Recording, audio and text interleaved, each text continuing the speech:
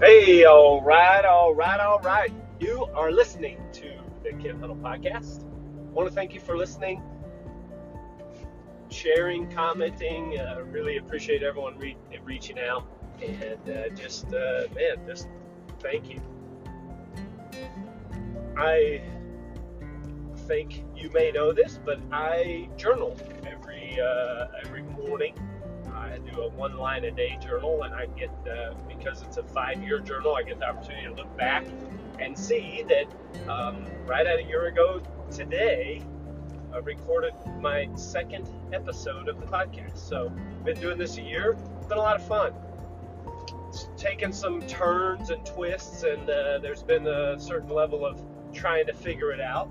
But primarily, it's my personal journey in business ownership and fatherhood, husbandry, and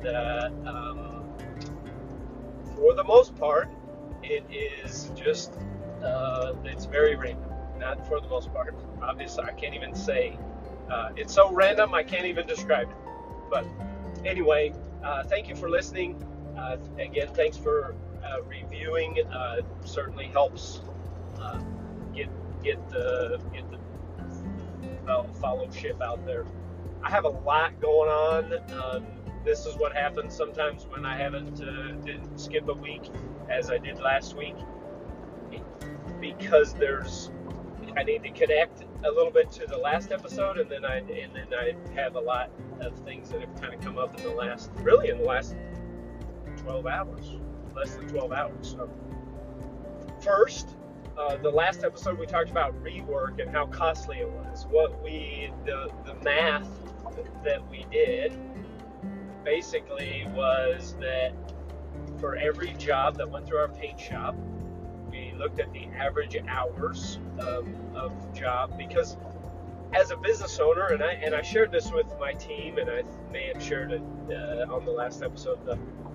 As a business owner, rework is costly, from wasted materials, from wasted time. There's a cost to me as a business owner, without a doubt. But what I was hoping to convey to my team, because my team is paid as a team for what they get done, what I was hoping was that they would,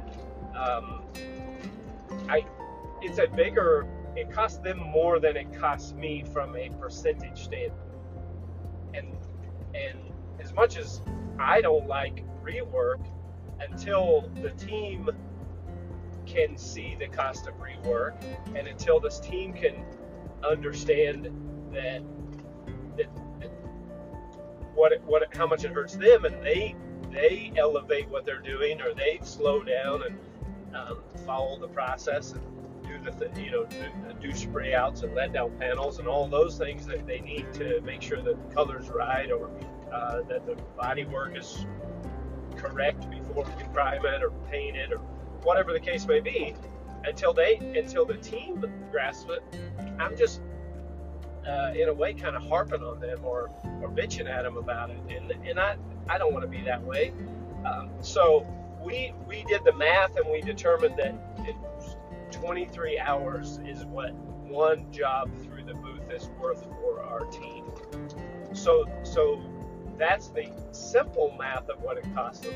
There's other costs involved, because technically they could be working on another job, which could be another 23 hours. So you could argue that it costs 3 times that, because not only are they redoing that one that they've already kind of done, they're also not working on a new one that they could be doing, and they're having to redo that one. So it's arguable, but the math that we came up with was 23 hours. So at a bare minimum. So far, I don't know that it's making a change. We're just planting seeds and hoping that we're getting better. But anyway, with that being said, we have an amazing crew, and I absolutely love the team that we have. We are very, very busy. We have a lot of cars on site. We have our growth is just astronomical. I'm very proud of our team and our growth, and it's all because of our team, and it's all because of how we're doing, handling our customers, and how we're communicating, and the standard that we have. And I'm so thankful and appreciative of the opportunity, and so just blown away. Personally, I have my have some great things going on at home. We're very close to finishing up our pool project. We installed a pool last fall, and then since then it's been finishing up the landscaping around the pool, and the fence and the gates, and just really, really nice stuff that came out very well. Very happy with it. A lot of stress to I've always thought I wanted to be a contractor. I look at when you start to grasp efficiencies and processes and those type of things, then you think, well, I can do anything. I can go to any industry. And I still generally believe that, but construction for some reason has always been appealing to me. But golly, I would have a lot to learn to try to do that, because it cost me a lot of extra money in certain areas, and my planning and timing, I probably at least cost me an extra 10% in the grand scheme of the whole project. So overall, very happy with the cost, very happy with the turnout. Can't wait for it to get warmer here in Kansas and Oklahoma, because I'm ready to get in that pool, and tired of looking at it with the cover on it. But it is now safe from little neighbor boys and varmints, and so we should have the cover removed soon, and then let that sucker start warming up and have us a big pool party to christen it. The next thing is breaking news, blockbuster news that I found out about yesterday afternoon, just by happenstance. The company I used to work for sold to a much larger company, or merged with a much larger company. It's sold, but the word is merged. So I spend a lot of time replaying conversations and replaying moments, and I've shared this before, but when I was basically fired from my first body shop job, I've wallered around in that a while. That hurt, and I really thought I was so important to that company that they were going to struggle, and they went on to continue to grow, and they sold. About a year and a half ago, that company sold to another collision repair business, and but I was fooling myself in not to say that I wasn't important or didn't have but I was fooling myself of how important I was to that organization. But I replayed that situation a lot for a long time before I finally. Well, it didn't wear on me, so I guess I'm saying I replayed it, and I replayed it in a way that, what could I have done better? What could I have done differently? What did I learn from the situation? Not I replayed it as in it held me back, or I harbored this deep resentment. But really, until they called me and tried to offer me a job again, that was the closure that I guess I needed. My maturity level at that time, that was the closure that I needed, was that Autocraft called me back and offered me a job, and I declined. So that was enough for me. Um, so obviously, with where I'm at now, I could not be happier in the current situation. I could not be more thankful for the opportunity that I've been given. I could not be more thankful for the team that we have and the way that we're growing, and just what an amazing opportunity. But to find out that Paul Engels had sold was also difficult not to think, oh wow, had I still been with the company, I would guess I could share this. I'm not sure if I have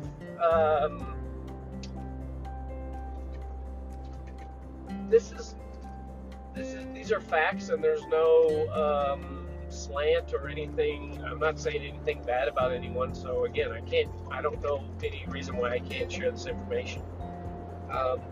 When I left the company, I had 12% ownership in that company. However, they were Class B shares. So the Class B shares meant when I left of my own accord, well, and quite honestly, had I been terminated, it would have been the same. And that was that was something that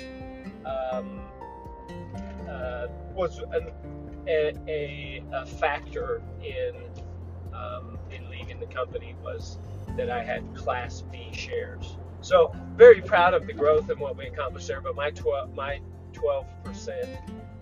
Class B shares had a set value, and so when I left the company and I cashed in my 12% of the multi-million-dollar company, it was $60,000 is what I was compensated, which is exactly the way it was in the contract, and exactly the way that that I knew that when I signed it, and so that is 100%. But there's no resentment or anything there. But had the company sold while I was with the company, that 12% ownership would have actually, if I remember correctly, and again, it doesn't really matter, but that 12% is a dramatic difference based on the book value of the company or the sold value of the company. So I don't know what the company sold for, and I'll probably never know what the company sold for, and most people may not know what the company sold for. That's just kind of how these type of transactions go. There's a lot of speculation. What I know of the sales of the company when I left, and the fact that they added another location after I left, they really refined their processes in the front office. They added a centralized parts ordering, which my understanding was very profitable. They really just continued to get better, which I'm very proud of. Very proud of the growth while I was there, and very proud of the growth that continued after I left. However, this thing that's stuck in my mind is, let's say the business sold for $20 million. Again, I have no idea what it sold for. My understanding is it was too good to pass up. I offered to buy the business before I left. The timing wasn't right for them to sell the business, and I felt the timing wasn't right for them to sell the business. I needed to do my own thing to know I could do my own thing, and I'm very thankful that I did my own thing, and I could not be happier with my current situation. However, 12, let's just say 10% of $20 million is $2 million. That is a hard thing not to think about, of like, holy cow,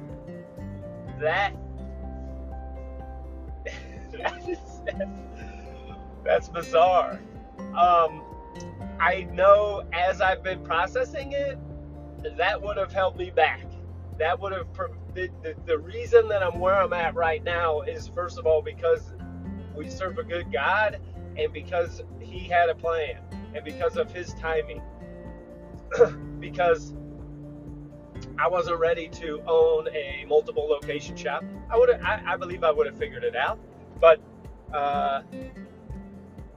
spiritually, maturity, leadership wise, I was running that organization, but that next level of accounting and different things that would have had to have happened, I would say I wasn't ready. I know I'm confident I would have figured it out, but I can look back and say I don't think I was ready for that. It would have been difficult. Doesn't mean I couldn't have got it done.